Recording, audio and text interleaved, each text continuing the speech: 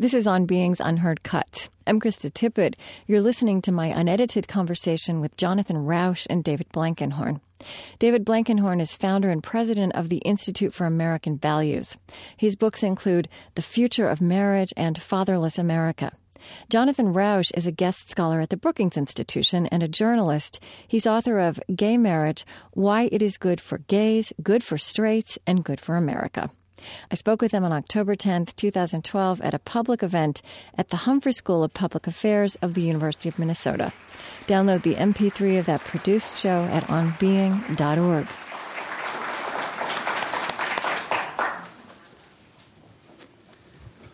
I'd like to welcome you all for joining us here in the Humphrey School of Public Affairs at the University of Minnesota, and all of you watching live online. On Being is recording this event for radio broadcast, and you'll be able to watch the video again at onbeing.org. America is riven by a number of different types of tensions and divisions, party and ideology among them. Those divisions are sorting where we live, what we do, who we talk to, and what we think. Indeed, it's changing how we think.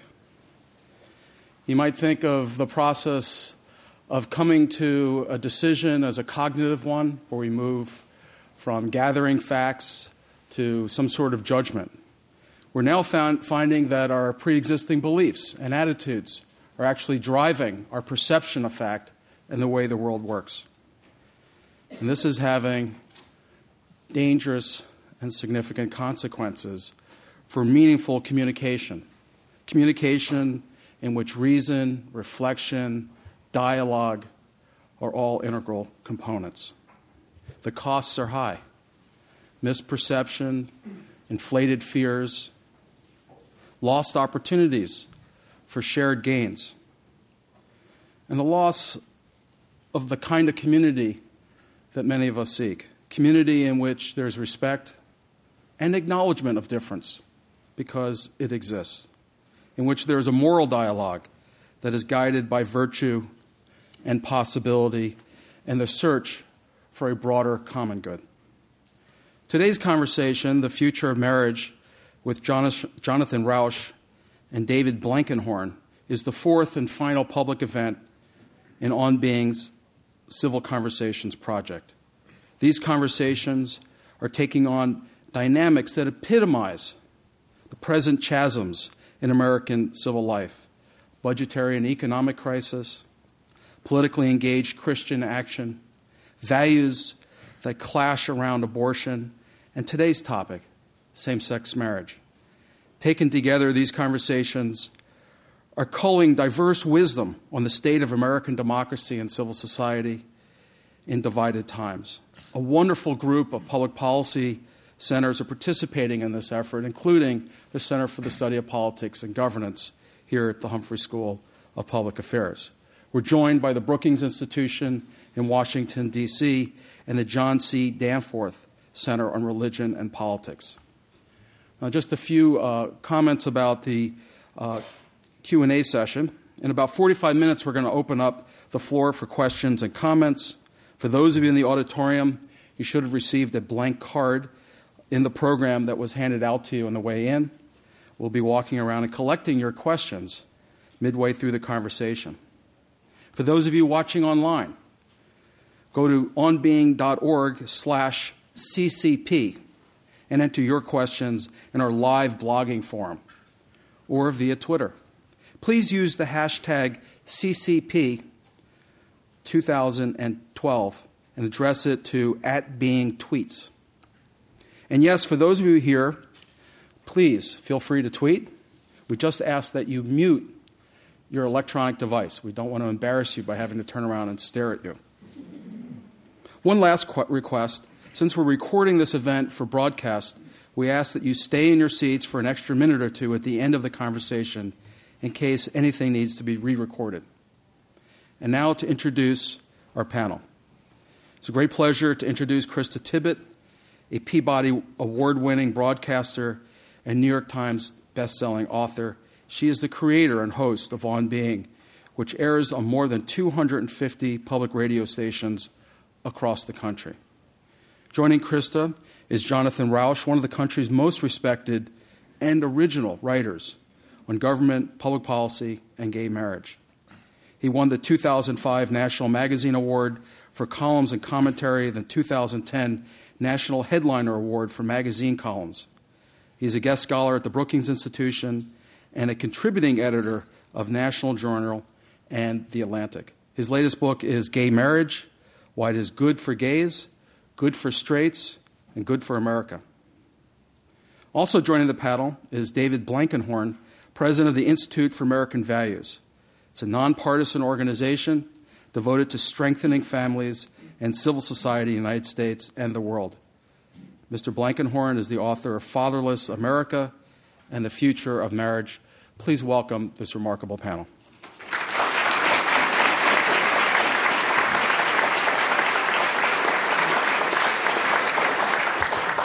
Thanks to Larry and everyone at the Humphrey School. This has been such a great adventure. And I think it's just the beginning of something. We'll do it again. A question on which we focus and fight is that of legalizing gay marriage. We're going to make that question subordinate this hour to a broader reality that in 2012, a majority of Americans across our partisan and religious divides favor some kind of legal and social recognition for gay couples. In his 2007 book, The Future of Marriage, even as David Blankenhorn argued against gay marriage as a social good, he wondered, what would it take for our collective confrontation with this issue to become redemptive rather than divisive? I love that question. And it's a guiding question I'd like to stay close to in the discussion we're about to have. It's a question both Jonathan Rauch and David Blankenhorn have pursued even when they've disagreed across the years, and as they've each evolved their own positions, their public voices, and their roles in their communities. From very different directions, at times, they've argued that this is a moment of opportunity for all of us, gay and straight, liberal and conservative, to re-examine the deepest meaning of marriage. Jonathan Rauch is a lifelong journalist and also a gay man who believes that marriage equality for gays and lesbians can strengthen the value of institutional marriage for everyone. He honors the sanctity and social sense of this tradition, as he's known to complain, more than many of the straight people he talks to. David Blankenhorn became known, in the words of the prominent gay writer Andrew Sullivan, as the most intellectually honest, non-homophobic opponent of marriage equality. David Blankenhorn testified against gay marriage in California's tumultuous Proposition 8 debate. But in the summer of 2012, he announced a change of direction. "My intention is to try something new," he wrote in the New York Times.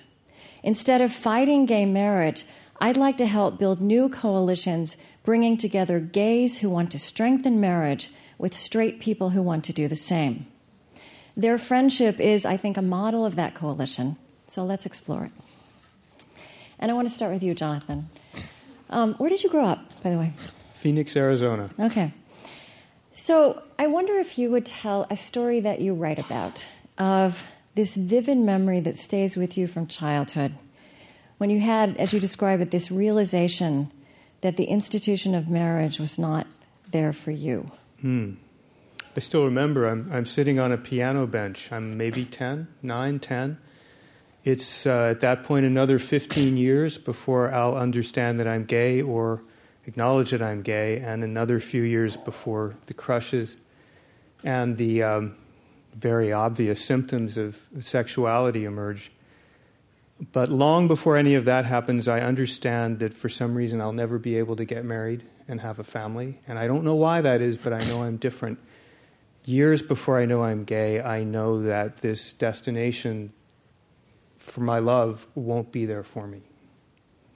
And you take your readers in your book on gay marriage to this thought experiment. What if you woke up one day and marriage didn't exist anymore? Yeah. When I talk about this, I try to always start there with the moral imagination of asking people, most of you people here, you're straight. A lot of you are married. Imagine that your marriage went away, and I don't mean that you got divorced. I mean that you never got married, never could marry, never had the prospect of marriage. imagine what that does to your life today, and imagine what it does when you're growing up. You know, when you're 8 or 9 or 12, the first kiss, the first crush, the first date, all of this is leading to family formation and marriage and a home, and you don't have any of that. And imagine how much more barren your life is, and that's what that was like. I mean, you wrote, you kind of draw out this thought experiment, and you say, what is this community, your world, this world in which marriage has disappeared? What is that like? More unstable than the one you were accustomed to before your Kafkaesque metamorphosis, no doubt. Probably less healthy, less happy, perhaps full of sex, but not as full of love. It is a world of fragile families, a world marked by heightened fear of loneliness or abandonment in old age, a world in some respects not civilized because marriage is the foundation of civilization. Here's a story that's not in the book. So I'm 25 and I'm on the verge of finally acknowledging to myself and the world that I'm gay after all those years of twisting and tormenting myself to deny it. And I remember I'm in the kitchen actually cleaning the floor. It's always something trivial, isn't it? And I'm thinking to myself, I don't want to be gay. I don't want to be gay. I don't want to be gay. And the reason for that, it's not that I'm homophobic or anti-gay. It's that it's 1985 and being gay means I'm condemned to a world, I think, of anonymous sex and late night bars and poppers and AIDS and early death. And that's not what I wanted. So, David, you were born in Jackson, Mississippi. I wonder how you would trace the earliest roots of your imagination about marriage, but also your civilizational imagination, if we want to follow on how David is putting those things together. I was born in 1955, so the big thing for me was the civil rights movement, growing up in the South. That was the kind of morally paradigmatic experience for me. I think it kind of shaped a lot of that in the little church I grew up in, the little Presbyterian church. I don't remember marriage I took for granted. I don't think I knew anybody whose parents were divorced. I had no concept about anything about gay anything, except to learn ugly words. A few ugly words that I didn't really understand. We were too busy with the whole race issue to, there's only so much, right. You know what I mean, at one time. So we were busy struggling about the race issue. That was what shaped me more than anything. And then you've also talked about being formed by your work as a Vista volunteer a little bit later on in early adulthood, and that was a moment, I think, where you started to think about families. Right. Yeah, I was, coming out of the South and thinking a lot about the civil rights movement as a kind of a model for me. I studied labor history in graduate school, and I wanted to go into either labor or community organizing. So I went in, I was a Vista volunteer, and then I spent 5 years as a community organizer in Virginia and in Massachusetts. And, we would... it was kind of the Saul Alinsky model of community organizing. So we were always picketing City Hall because there weren't enough city service deliveries in poor neighborhoods, or we were fussing at the utility company executives because the utility rates were too high. But if you live in poor communities and these are your friends and neighbors and the people you're working with every day, I was struck by the kind of hollowing out of the civil society and so many children growing up without fathers, and just the kind of breakdown, the kind of DNA of the civil society, particularly the issue of father absence. And so when I decided to do something else, I wanted to get at issues that were deeper than city service delivery, deeper than utility rate. Those are important issues, but I thought that community organizing, these communities were just getting weaker and weaker all the time, and I believe that it was because of this more fundamental breakdown. So that's what really got me interested in the subject of the role of men in families and the role of marriage. That's what turned it for me. So a story that I didn't really know until I started reading about your work and your history is that, especially in the 80s and 90s, there was a flood of research, and you became part of that, research and writing and thinking about how marriage matters, how intact families matter. There was this movement to support the flourishing of marriage and also to work against what felt to you like a movement, an idea that fathers were superfluous or disposable. You founded the Institute for American Values in 1987. You helped found the National Fatherhood Initiative in 1994. And that was happening, and it was big, and there were a lot of people involved in it. And then the issue of gay marriage kind of landed in the middle of that.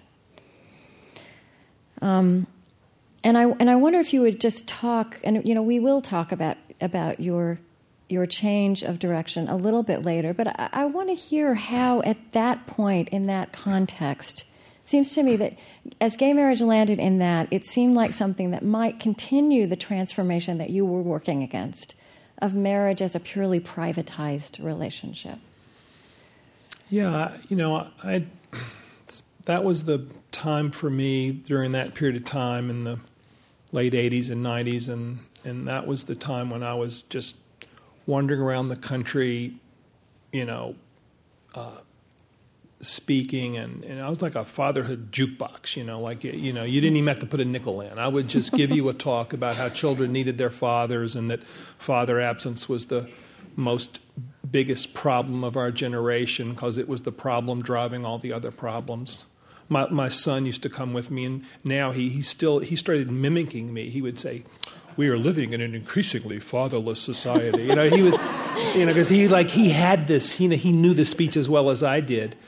And marriage is the way that connects men to fatherhood. Because, mothers and their children, there's such a bond between the mother and child. The mother doesn't need anyone's permission. The mother doesn't have to audition for this role. She has it. She claims that it's the strongest bond in the human species. She doesn't get to audition either. She just...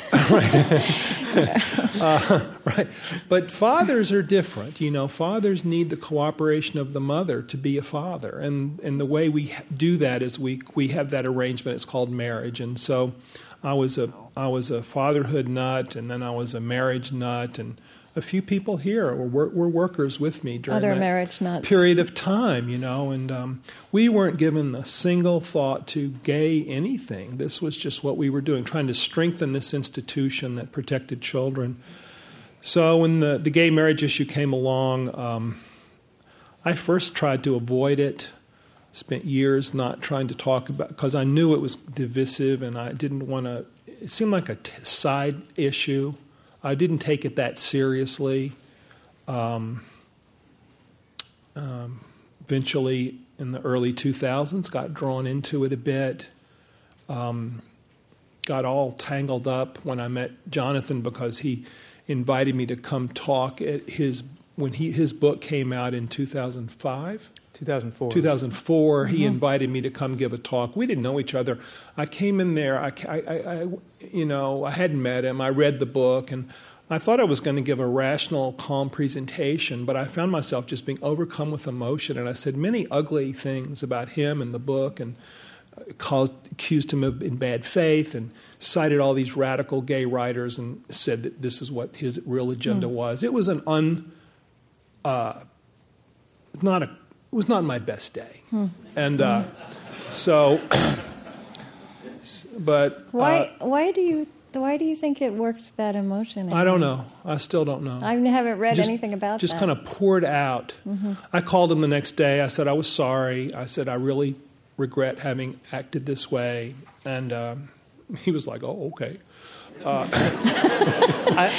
been in Washington a long time, and I'd never gotten a call from someone saying, "I'm sorry, I was intemperate." You'd had that emotional wasn't my outbursts, best right? Well, so what's striking to me is, I just want to establish this before. So my understanding, I want to make sure I get this right, David, that you said that you were formed by the civil rights movement, and early on, to the extent that you saw marriage as a human rights issue.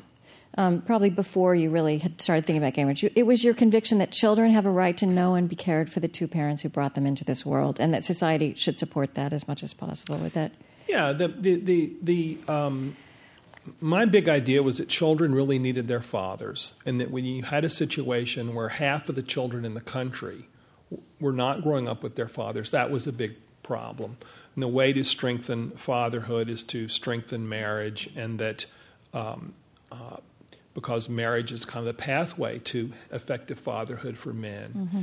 And if you look anthropologically at the marriage institution, the central thing that it does for society, the reason society cares about marriage, is that it brings together the various dimensions of parenthood. You know, you can be a legal parent, you can be a biological parent, and you can be a social parent. Marriage is the only institution that unifies those three. You say it's the most pro-child institution. It's the most pro-child institution. So that was my song. That was what I just woke up every day to say. That was what I got out, that was what meant the most to me. But the thing is, what's interesting as I read the two of you across time, I mean, Jonathan, the idea that marriage is a bedrock of civilization, that it's good, that it's honored and encouraged by religious and moral traditions, is also it's different emphasis, but has always been also your strongest argument for gay marriage.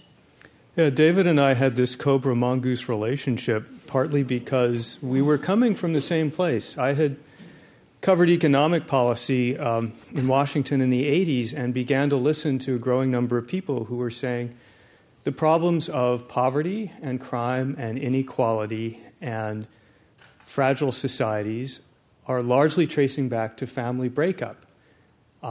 And I became a marriage advocate, actually, before I became a gay marriage advocate, because I began to see that this institution is how we form and create the mini societies on which the larger societies depend.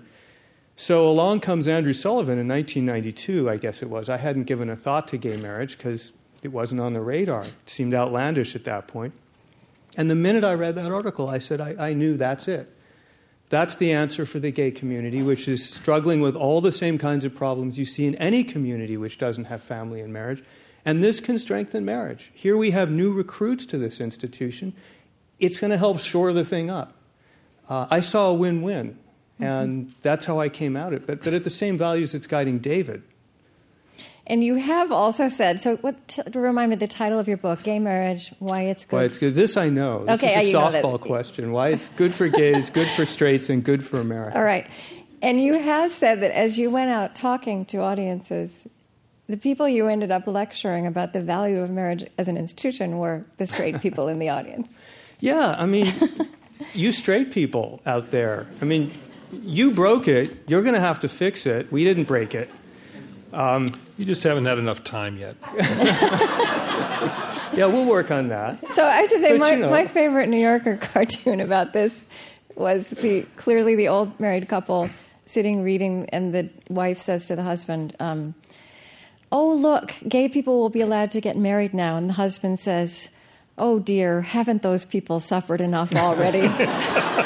Well, that's what Irving Kristol said when he heard about it. He said, "Let them have it; they won't like it."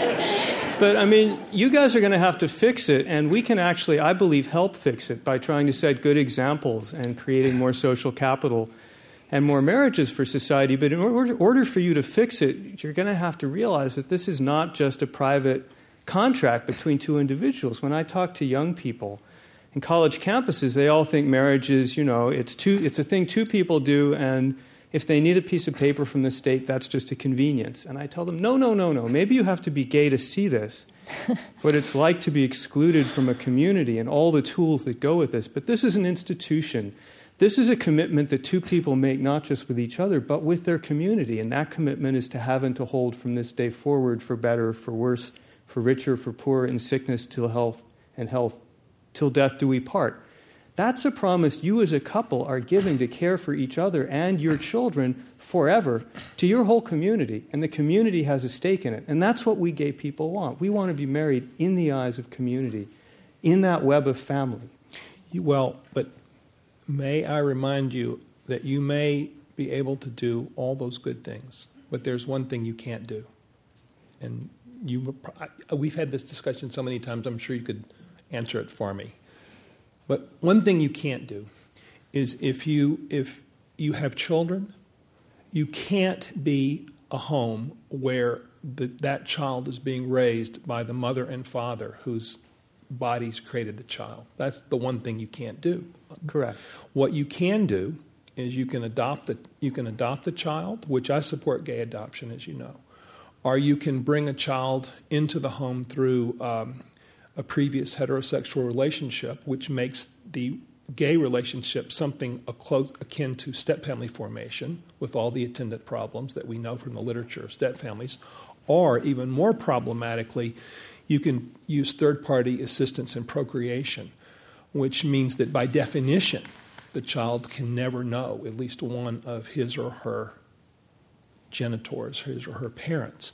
So I accept all the things you say about, especially you know, and people who are approaching the issue like you. We can let us in. We can strengthen this institution. We have a higher level of idealism than a lot of you straight people. I hear it all. I really do. But there's issue of filiation, of the protection of the child by uniting these three strands of the parent relationship, the biological, the legal, and the social. That cannot be done in a same-sex relationship. And so the reason I was against gay marriage for all those years that we were arguing about it was primarily that reason. And, I know we've had many discussions about how important all that is in the scheme of things, but that's, for me, that's been the nut of it. Yeah, and I never got that. I mean, It seemed to me we're infertile couples, like millions of straight infertile couples, and no one says they shouldn't get married because they can't provide a biological mother and father. I didn't say that. So I didn't want to. You don't want to relitigate. All right. I'm just making the broader point that I heard your argument. I never really understood it. From my point of view, it's simpler than that. Kids need married mothers and fathers, and the way you get that in society is by encouraging everyone to get married. And I thought we were contributing to that. So we never really communicated about that point. I don't think we ever crossed that synapse. I mean, you, in your book, Jonathan, this was interesting. David, you invited Jonathan to write the introduction to your book, The Future of Marriage, in 2007, which was a case against gay marriage. It's better than that. He wrote the book. I wrote a very critical, respectful, critical book review. And so one day I got a call from Blankenhorn, who I'm starting at this point to change my mind about, because we got off to such a good start. Because at a book talk, at a conservative think tank, the first thing he says talking about his book is, I believe in the equal dignity of homosexual love.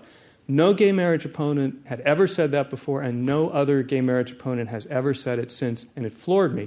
So I'm starting to think, well, maybe this guy's different. And then he calls me one day and says, so the paperback of my book's coming out. I want to take your highly critical review and use it as the foreword. And I'm going, sorry, static on the I thought I just... Right, so you did write the foreword, and in that foreword, it was a version of that critical review.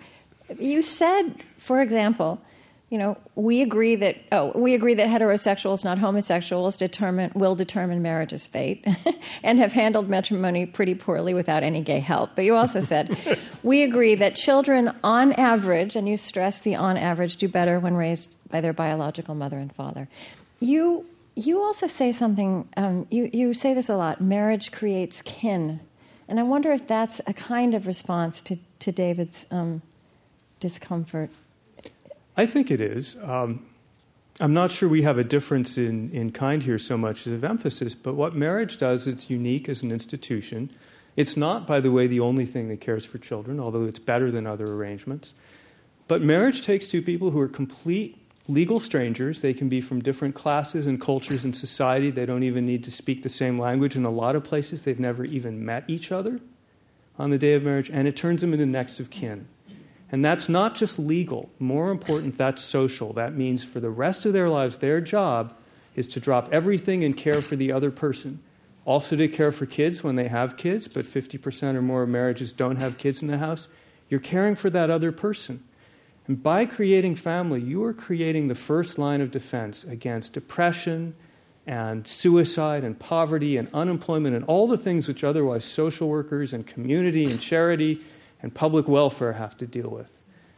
So creating kin, to me, is what it's all about. And I was someone who had grown up thinking I would be familyless in a community that was familyless. And then these people come along and say, well, you can't have kids, so you shouldn't be able to have legal families.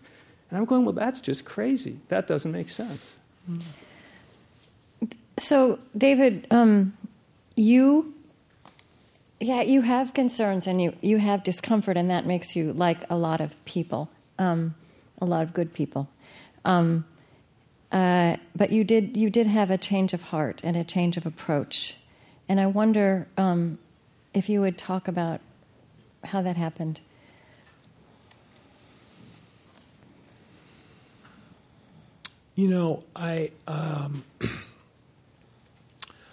It's hard for me to put my finger on it because it's a little bit like it's like you're knitting you're repairing a sock. You just keep knitting, keep repairing and adding a little here and adding a little there. And one day you realize that you have a different sock, but you never set out to make a different sock. You just kept fiddling around.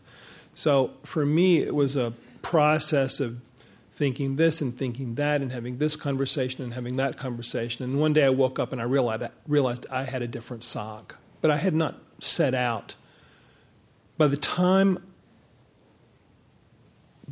someone challenged me to say whether or not I had changed my mind, I really realized I had already without really being conscious about it. So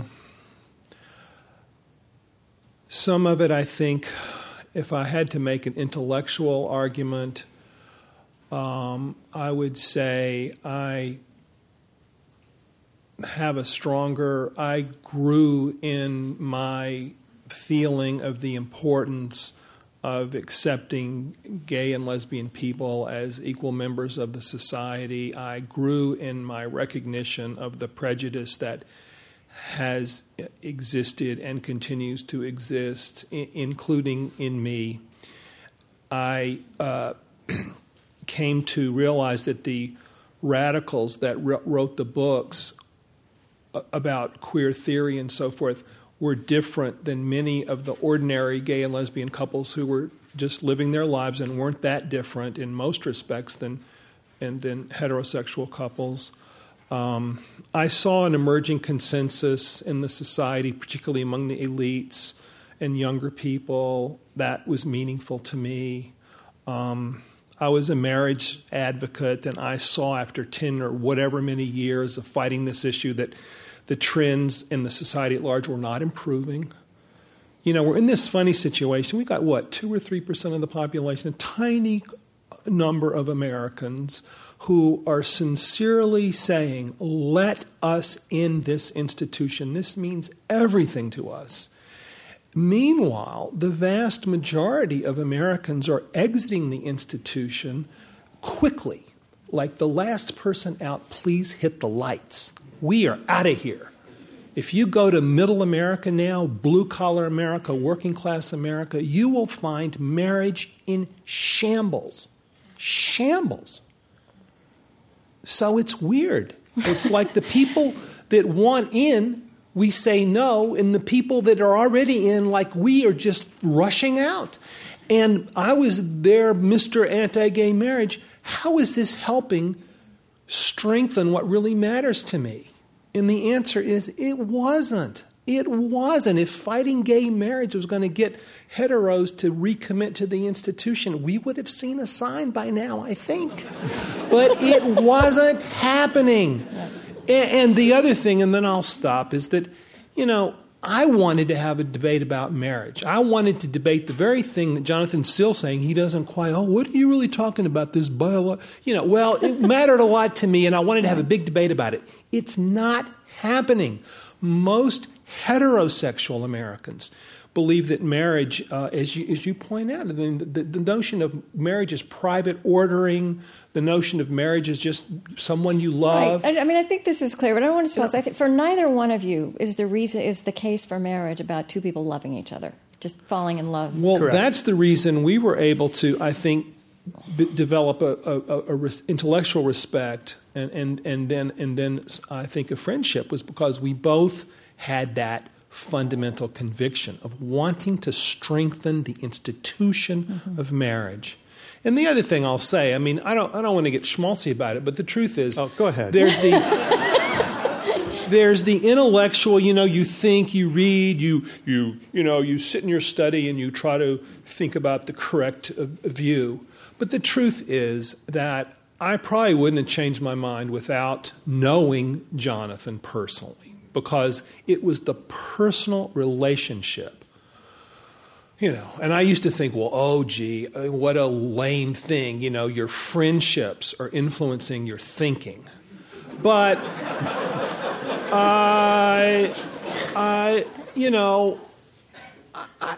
now I think it's okay, because I saw it happen to me, and I realized that I had some, you build up a kind of a barriers of belief in theory, and it keeps the other people out, and so you talk about them, you have theories about them, you can explain their lives to them, but you never really talk to them about and see it from their point of view. So for me, as this guy from the South, older guy, and hadn't known many gay people, so it was a meaningful thing to just and after being very aggressive and abusive, he responded with kindness and maybe we could talk a little bit. So we ended up writing some articles together. We ended up co-chairing a project that we called Achieving Disagreement, where people from both sides bring together. We co-chaired that. And so, it sounds lame, but honestly, it was the personal relationships with John and a few other people that kind of caused me to say, try something new here, Try a new approach. It's okay to change your mind on this and try a new strategy, I think this is the moment when we should collect cards. If you have a question, go ahead and write it down. People will come through and get that. I'm Krista Tippett, and this is On Being, conversation about meaning, religion, ethics, and ideas. Today, the future of marriage. We're at the Humphrey School of Public Affairs at the University of Minnesota. I'm with David Blankenhorn, president of the Institute for American Values, and Jonathan Rauch, a journalist and guest scholar at the Brookings Institution. Jonathan, you have written something which I think is pretty unique, that you also see this consensus, and you say that in a sense, the idea of gay rights has majority status now in terms of its support in the population, and that this changes, that this puts a new burden of responsibility on gay members of society. You said we have won the central argument and we must change. That now is the time to bend towards accommodation when you can live with the costs. Yeah, this is my other more recent campaign. And to be honest, I don't expect to be as successful with it as we've been with marriage. But I'm trying anyway. If you're not, I'm screwed, man. Yeah. Here's one for you, David. So gay people were the victims of majority intolerance for many, many decades. And public opinion in America is a ferocious thing. Tocqueville wrote about it. Tyranny of the majority, he called it. Something very, very important happened around 2009. The Gallup poll for the first time showed a tie in people saying homosexual relationships were morally acceptable with people saying they were not morally acceptable. And the lines have now crossed. There's now, I think it's like a 9 or 10 point gap of a solid majority of Americans saying it's okay to be gay. So this is new. This means we're now the moral majority. This means the burden of proof is now on the other side. And this means it's going to be tempting for gay people to press our advantage and try to use the law to make it difficult for people who want to preserve religious traditions that are anti-gay to do so. And we have good reason for that. We have suffered very directly and very concretely, and quite often with our lives, from religious bigotry. It's not to say all religion is bigotry, but it's happened and we know it. So it is very tempting for us to say, let's drive this out of society altogether. All forms of discrimination, whether religious or not, should be illegal. And I'm saying to gay people, no, we've got to share the country. There is a thing called the First Amendment, religious liberty. We'll get squashed like bugs on the windshield if we try to go against religious liberty. But more important, we want to be in a live and let live society where no one gets treated as a prisoner of conscience and feels the need to stay in the closet, frightened because of what they believe. That's what we fought against all those years, long before marriage, and that's what we will continue to fight against. And that's why we need to be champions of all reasonable protections for religious people who may not agree with us and may not want to associate with us, but we need to let them share this country with us. And you have also called out the danger of throwing around charges of bigotry promiscuously. Yeah, well, at least not promiscuously. Yeah, I mean, there are bigots, and they're out there, and I've encountered them, and I can tell you the stories.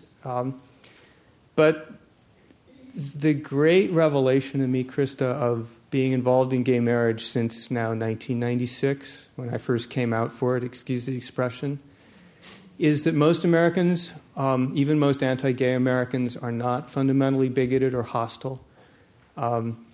They're not evil, they're blind, and our job is to help them see. It doesn't help to call them bigots even when they are, but usually they're not. Usually they're not. Usually they need to understand this better and go through something like a process, kind of like what David's been through. Doesn't mean they'll come out where we come out, but you would be amazed at how open Americans can be over time and how responsive the conscience of this country is. It's a good point.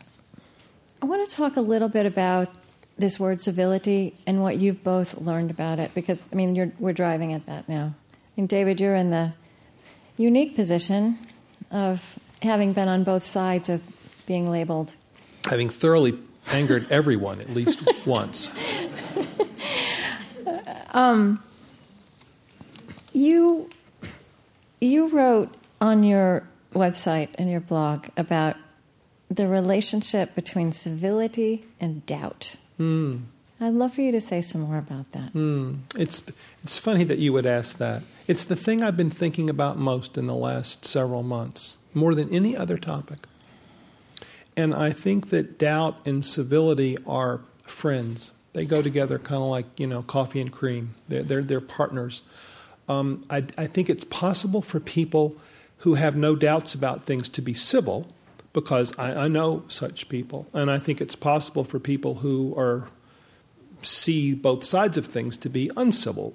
But there is a general rule that doubt, and by doubt, by civility, I mean treating the other person the way you would want them to treat you. And by civility, I just mean basically, and by doubt, I mean believing that you may not be right. Even when your position is passionately held. You wrote this, what I need as a doubting person is the wisdom of the other. See, because if I don't have any doubt, I don't need you. I should be nice to you out of manners, but I don't need a relationship with you. I may want you to be available to be lectured by me so that you can come to the correct view. And I may want to treat you politely for that reason, but I don't really need you. If I have doubt, healthy, good doubt, as I grow older, I grow in doubt, and that's good. And I feel like that's a healthier way to be. And if I am not sure that I have the full truth of the matter, I need you. Civility allows me to have a relationship with you. It feeds me what I need. If I have no doubts, I might treat you nicely out of manners, but I don't really have a need except to maybe convert you to the correct view. So I'm just so, because when you're in the public eye and you change your mind, well, that's viewed as a sign of weakness. Right. And then if you express doubt about something, that's viewed as a sign of weakness today, especially in this hyper-partisan. Everybody wants to be tough-minded, get tough, roll up your sleeves, get tough, fight, Who are these people we're fighting, with all the time? But the idea that you have doubt, I don't know, it's like you got to shut me up. I mean, it's the thing I've most been thinking about lately, the relationship of doubt on the one hand and the life of the mind on the other. It's really... And... It's what you try to do in these conversations, I think. You're helping. We're creating this together. What you are not saying is that you don't... That this is about having a robust intellectual life, right? It's not about not having robust thoughts and positions. Well, it's not about being vanilla and saying, I agree with you, and I just don't want to say anything you would disagree with. I mean... That's never been a problem with you, Dan. Never been... Are you either, okay, but everybody doesn't know him as well as you do. No, it's we called what we did achieving disagreement. Yeah, I like that. Because if it's easy to have a false disagreement. I can just say, you're a bad person, you're stupid, you're some kind of religious zealot or something. I can just have a belief. But to actually know where we disagree requires effort from you and from me. We have to have a relationship to do that. And part of achieving disagreement means identifying areas of common ground. It means finding out where we agree. Otherwise, how do you know where you disagree if you don't also know where you agree? And that, I'll tell you, in today's world of hyperpolarization and the sheer idiocy that is our public debate on most days, 98% of the time, the heart just cries out for this kind of serious effort to achieve disagreement. Could I just say there's another element of this which is important to me, and I think is, for me, what started pushing me in your direction is when I believe there's an element of patriotism about this. I believe that there are higher values ultimately than what each of us wants as individuals. Some of you want Obama, some of you want Romney, some of you want something else. But I discovered in you, I thought, someone who understood that you're a multi-value person, and that as strongly as you felt about marriage, that you felt even more strongly that we have to share the country and that it is our duty as citizens to find ways to live together. And that's a higher value still. I equate that with a form of patriotism. When I see someone who won't compromise, I see someone betraying the core purposes of our Constitution, which is to force compromise. Right. That's what James Madison was doing. Exactly.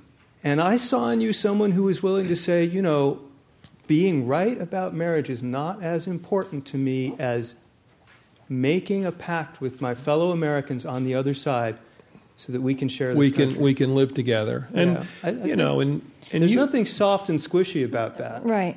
It comes across that way sometimes, but I do think I agree. I think it's a kind of patriotism. And you write, John has written for gay audiences, and said things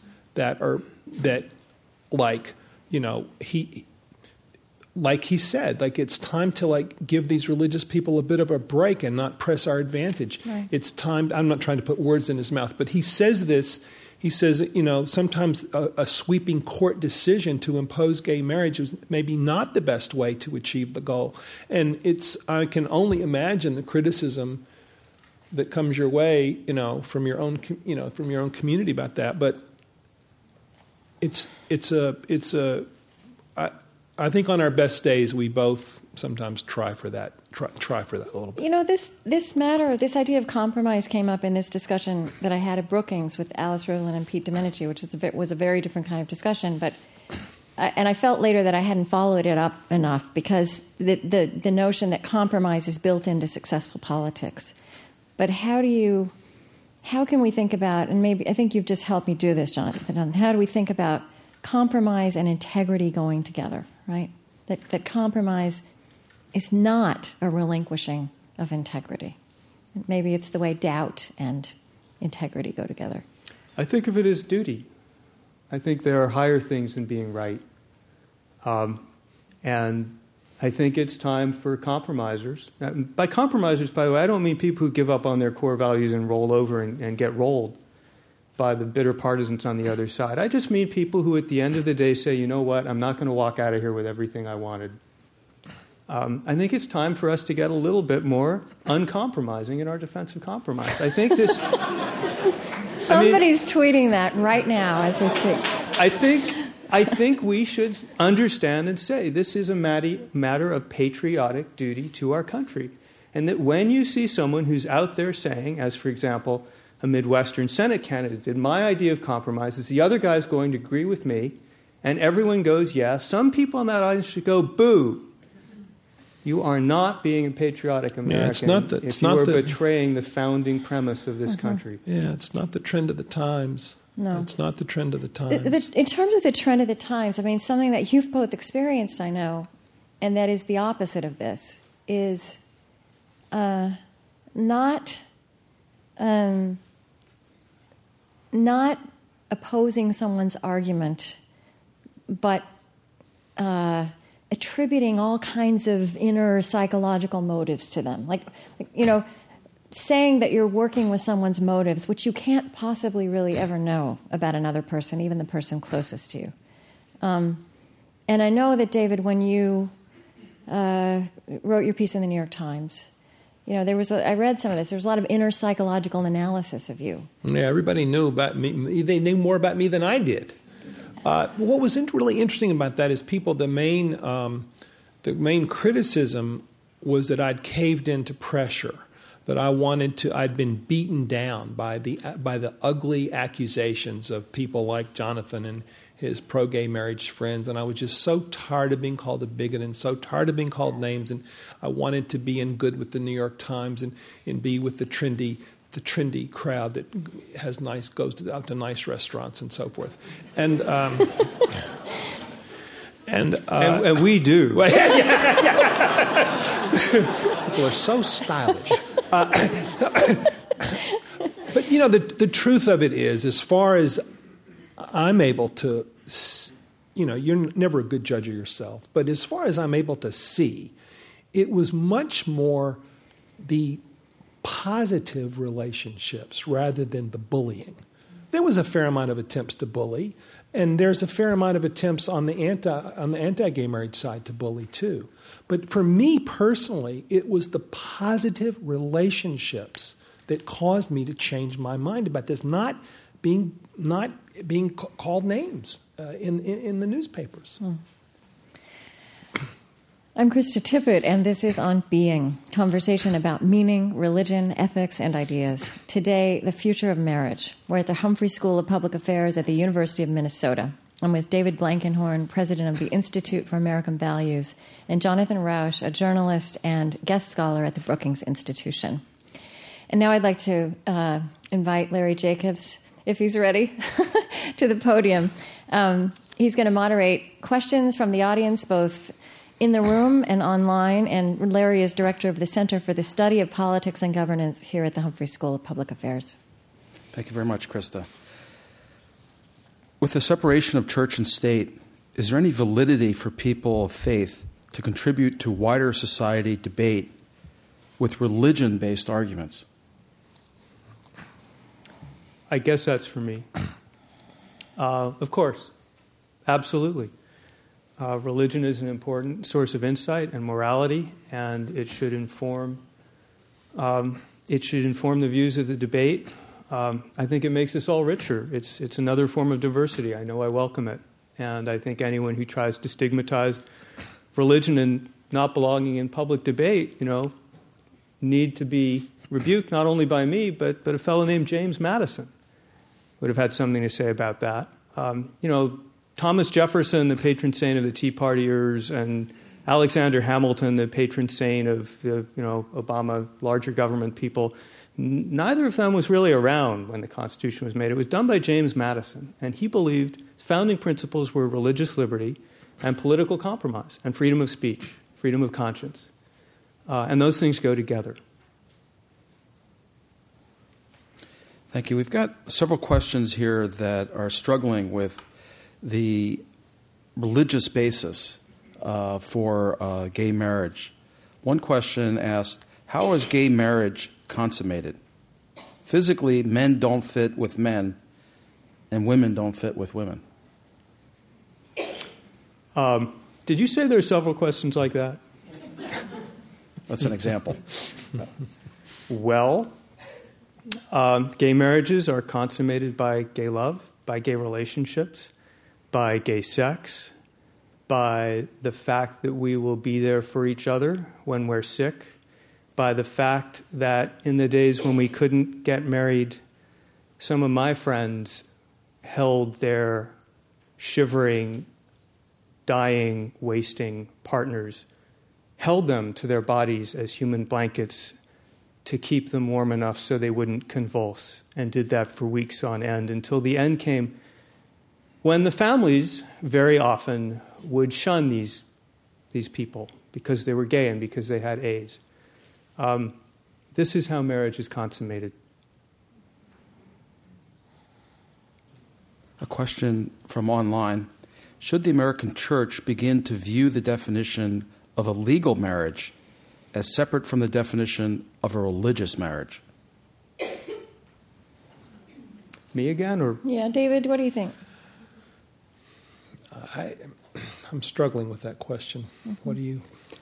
I think the answer is no. I think one of the reasons marriage has its unique binding property that you and I agree is so important, bringing fathers and mothers and kids together, but also bringing husbands and wives together for a long time. It is really hard to get a guy to settle down with one woman for a very long time, and marriage does that better than anything else. The reasons for that are a lot of things, but one is that marriage is this hybrid. It is legal. Particularly in the U.S. I mean, particularly in the U.S. I don't think we could imitate the pattern of some other countries. Right. Some other countries cut it apart. But in the U.S., the magic of marriage is it is legal and social and cultural and religious. You get married in front of not only the magistrate, the state, but most people get married religiously in the presence of their faith community. Yeah. And they make a vow to God. Yeah. And if we separate marriage from all artificial from the religious and cultural thickness that gives it that depth, we will weaken it. Yeah, I tend to agree. But Jonathan, you have talked about the importance of this being a gradual, imperfect process, that it's important that states, that even though it's messy, you think it's good, that there's not some kind of decree from on high, from the Supreme Court or the federal government, that this gets worked out kind of place by place. I wonder if that, to me that seems a little bit in contrast to what you just said. I'm not sure I get the contrast, but my feeling on this is that the courts have their place, and defending civil rights is a very, very important part of that place. And I'm not one of these people who says courts should always stay out of everything. Courts should do their job. But we get married in the eyes of our community, not just the law, and courts can't give us that. What we want as gay people is to be viewed as married by our communities and faith communities. And I worry that jumping in prematurely with some kind of national mandate will set back the real process of institutionalizing gay marriage, which is convincing people, showing them that we're the real thing, that we mean it, that we can be married, and getting their communities behind us. I'll be happy.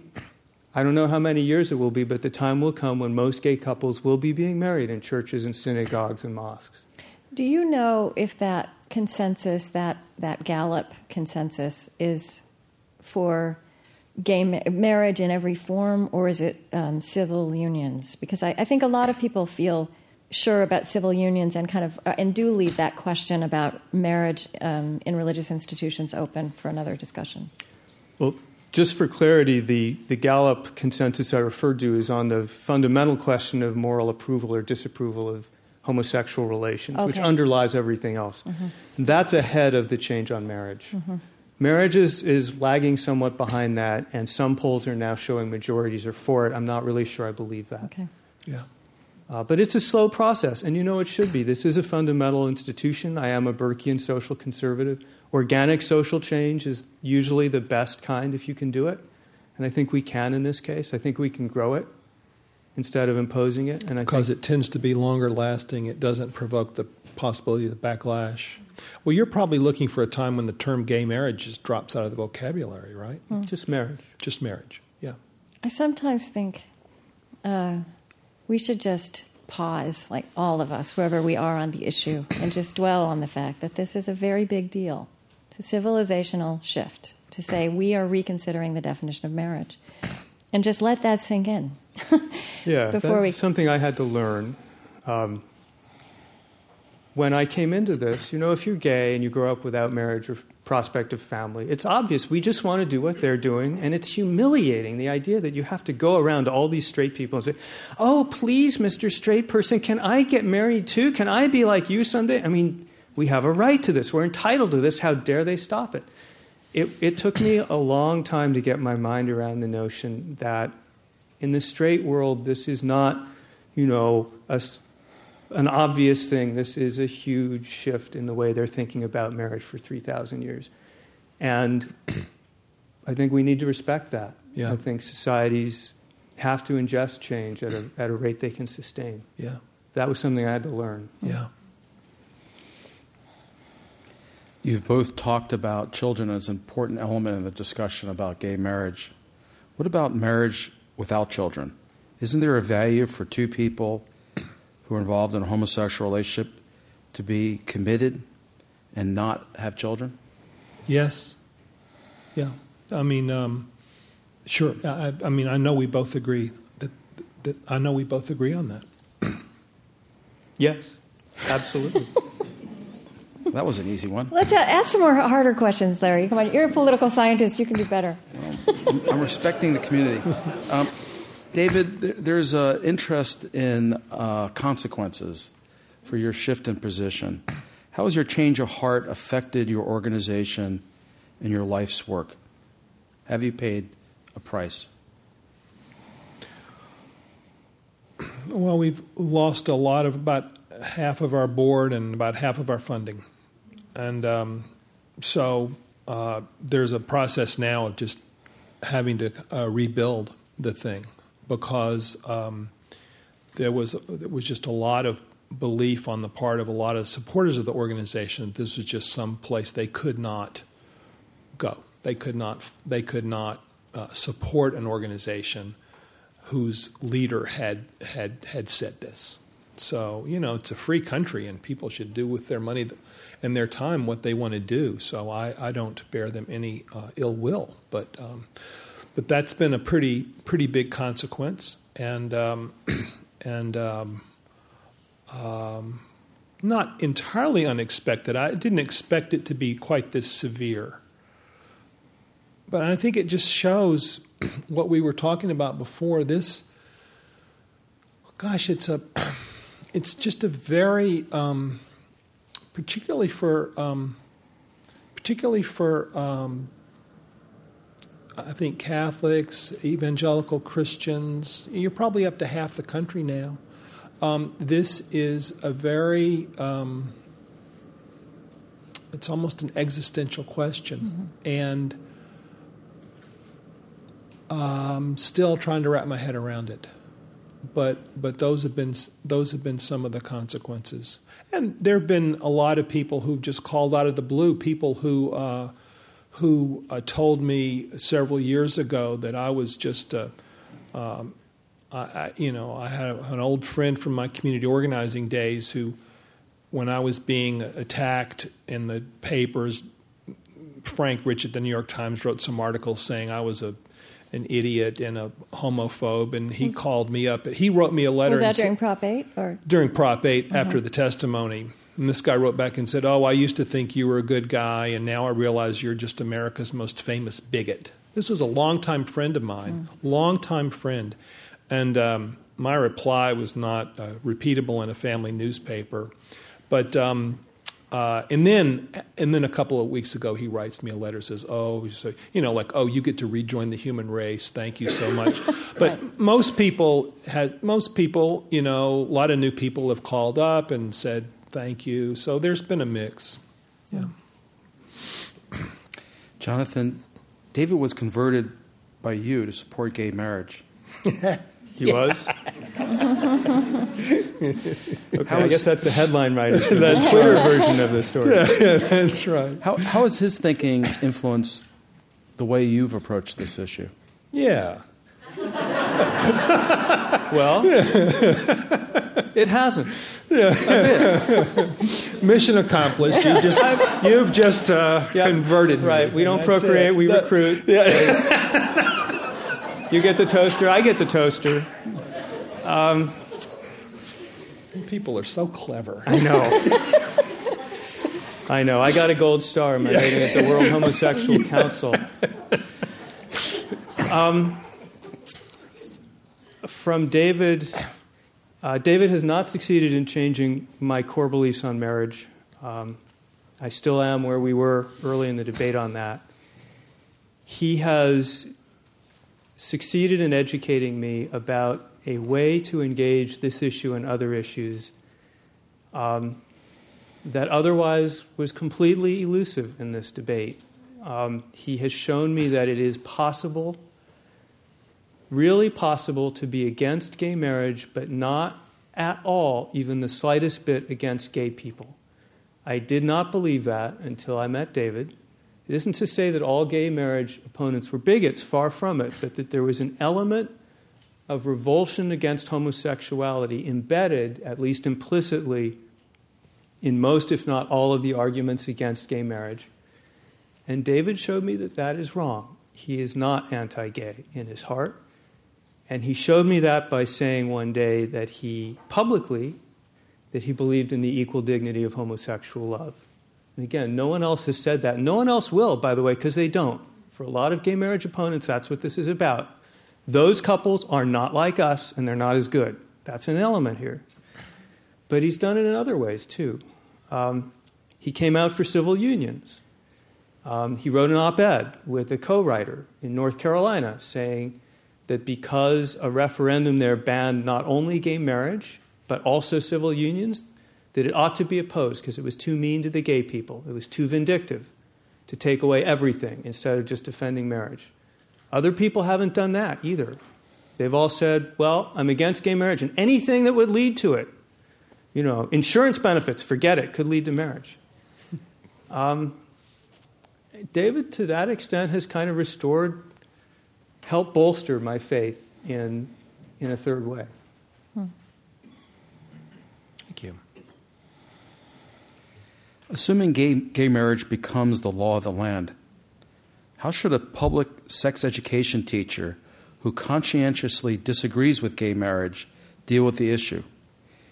Is he or she at risk of termination of employment for following their conscience?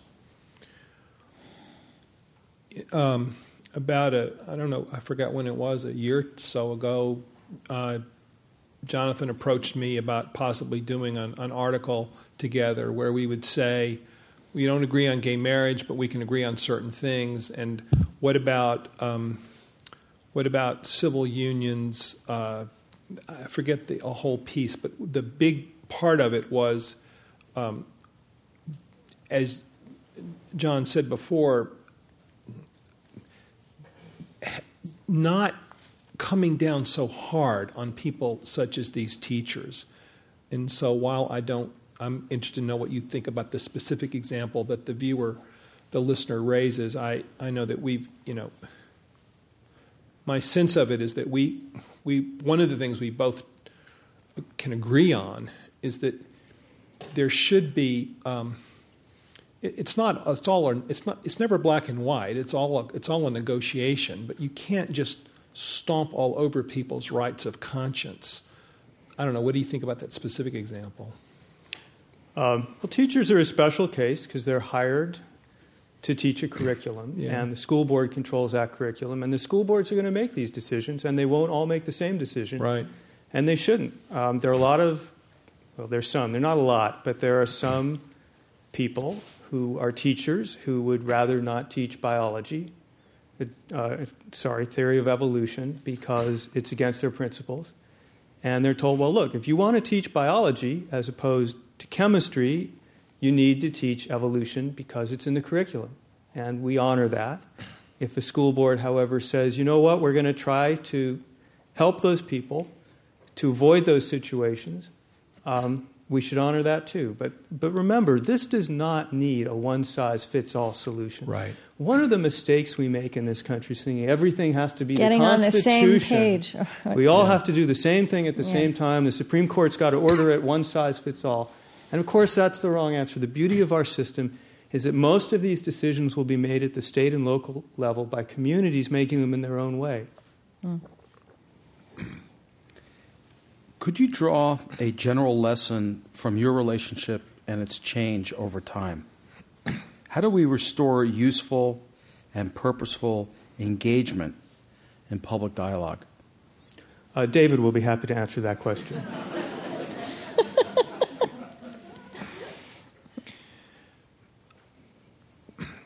I don't know why it is, but I think we're just at this moment in time where the public conversation is at a particularly low level of quality, the coarseness, the ugliness, the assumption of bad faith, the triviality, the sensationalism. I really think that so many people are aware of this, and it's one of the reasons that I got interested in the subject of doubt, because I think that we need to put in a good word for doubt out there about not being so certain that you're right. Beyond that, I know it sounds small bore, but I do think that these kind of conversations where you try to dig a little bit deeper and to try to be more serious, just in these small ways, you have a little affirming flame of something positive. And so a kind of modeling process. Mm-hmm. I don't know if there's a macro solution right now because I don't quite know where it comes from. I don't know where the ugliness at the macro, I can't diagnose it really. I don't have a diagnosis. So all I really know is it's terrible, it's bad for the country, it's bad for our souls. And the only thing I can think of is just modeling it on a small scale whenever you can, a different way of talking to one another. You know, you have some really interesting things going on your site, the Institute for American Values, and your blog. We're the only blog in the country, I'm pretty sure, somebody can correct me if I'm wrong, that invites people on both sides of the gay marriage issue, not just as commenters, but as bloggers as well. Mm-hmm. And that has actually been an influence on me. Some of these people whose names I don't even know. And what is that? What's the web address for that? FamilyScholars.org. And, you know, you have here's the guidance you give, bloggers and commentators. I don't know if you wrote this, but again, in the context of being the small things, right? Here's the direction. Be rigorous, be powerful, be funny, but don't be mean. It's really interesting. We've had a whole discussion on civility. We call it the civility discussion, and it sounds a little, maybe boring. I know, I worry about civil conversations sounding boring too. But it's been a really interesting discussion, and we talked about the different what it means. I've been wanting us to push deeper on civility because it seems to me that there are at least three levels. One level is be nice, just be polite. But then what if you... another level is to admit that there may be something you don't know. And then a third level, and this is the hardest, try to put yourself in the other person's shoes. Try to actually see the world empathetically the way that the other person is seeing it. Sincerely make that effort.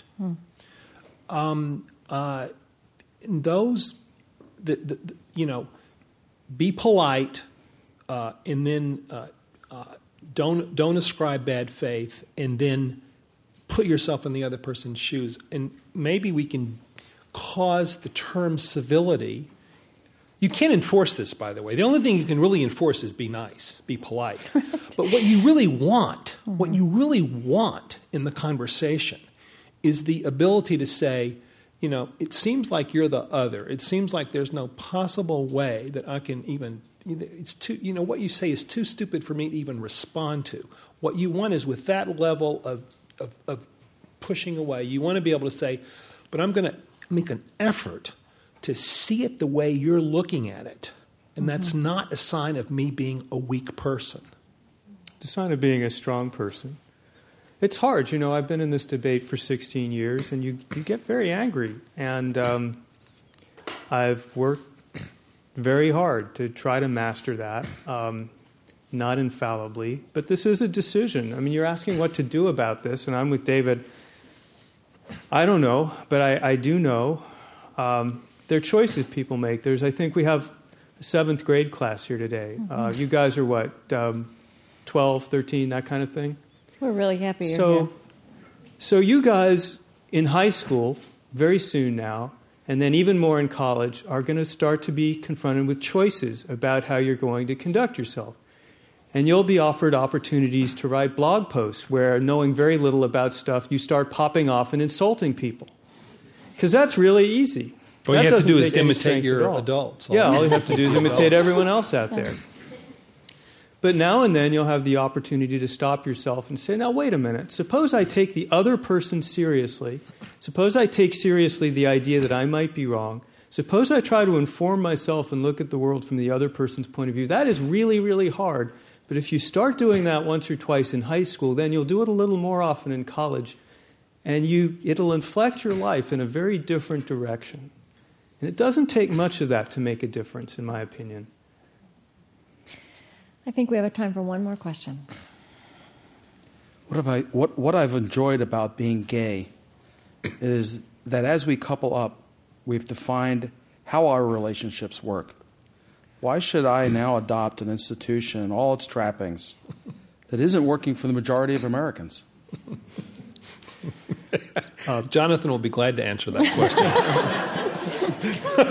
First of all, it still does work for the vast majority of Americans, and it works much better than anything else, and that hasn't changed. What hasn't worked is that a lot of Americans are bailing out because we've made that very easy and cost-free, but it still works very well. There's tons of evidence, and one of the world's leading experts is sitting here to my left, that a good marriage makes you healthier and happier and better off financially. It's good for your kids, for your community, for yourself. It is better. It is good for you. Yes, one of the reasons marriage is good for you is that it does put constraints on your relationship and define how you conduct it by putting social expectations around it. You are no longer as free a person when you're married because you've made that commitment to the other person in society to be there for them no matter what. That is your job.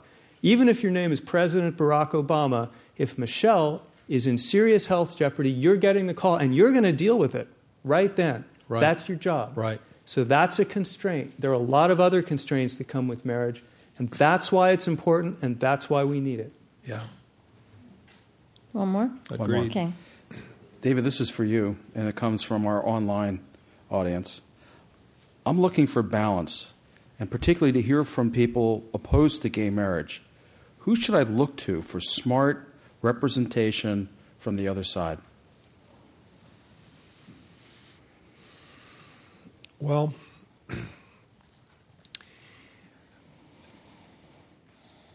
I think that over the past 10 or 15 years, there have been, a number of books and articles, and the most recent of which is a book co-authored by John Corvino and Maggie Gallagher. John Corvino being a pro-same-sex marriage gay man, philosophy professor, and Maggie Gallagher being the founder of the National Organization for Marriage. And they wrote a book called Debating Same-Sex Marriage. And I think a person could start with a book such as that because it's a back and forth iterative process where they say, here's my position, and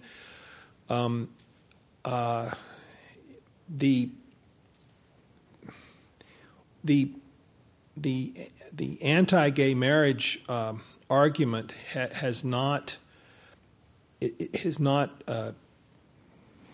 in my view was never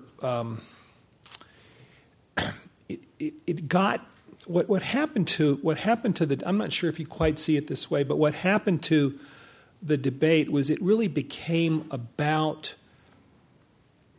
acceptance of gay and lesbian people and couples. It really became a so-called gay rights issue. As opposed to really about gay marriage? As opposed to the marriage part of it, for different reasons, didn't really rise to prominence in the debate. It was overshadowed by a narrative of the civil rights or a human rights issue for gay and lesbian people. And so it was a terrible frustration for me when I was trying to argue against gay marriage that, that was the case. But having there, I think, a number of reasons why that's true, in part because heterosexual America is rapidly changing its views of marriage to be a question of private ordering.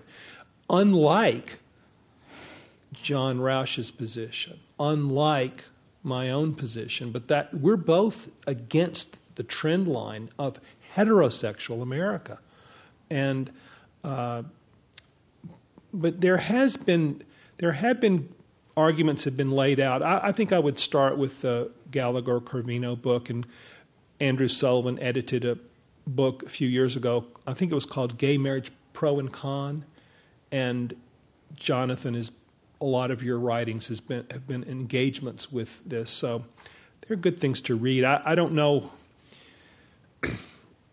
I think that's the best answer I can give. Start with those, but also realize that in some ways, you're just dealing with goods in conflict. What you're dealing with is this fundamental need, on the one hand, to advance the human rights of a group of people who have been denied them on a broad level, and on the other hand, you have a consideration of the historic role in marriage and the protection of children. Those two things are not always completely resolvable. They're in tension with one another. And that argument, I think, which is at least my position, I think it is, I still feel that there's not quite, we never quite got there in the public debate with this. It's been framed in this slightly different way, but. So, Jonathan, do you I know that you probably would have said previously that David Blankenhorn was the most intelligent person making a case against gay marriage. The best thing to this day is still his 2007 book. Is it 2007? Which is The Future of Marriage is still the best anti-gay marriage He's just argument. saying that because it's got a good preface. That's right. Well, so I think this is a messy and difficult and important place to end, and that's fitting, because this is a messy and difficult and important subject. Yeah. I'm really aware, even when these numbers come out, I recently saw the Pew saying 2/3 of Democrats are now support gay marriage. That means 1/3 of Democrats don't support gay marriage. So we are not on the same page on this subject. And at the same time, this anguish that you've both described of people watching how we navigate territory like this, that anguish I feel in myself. It was, the impetus behind this series. I bet everyone out here feels it. Yeah. And I think this has been, part of the idea behind this, and I want to thank you for so rising to the occasion, is that if we can talk about this in a way that has integrity and kindness and depth, we should be able to figure out how to talk about a lot of other things too. So I want to thank Jonathan Rauch and David Blankenhorn and everybody who was with us online, and all of you for coming. Thank you.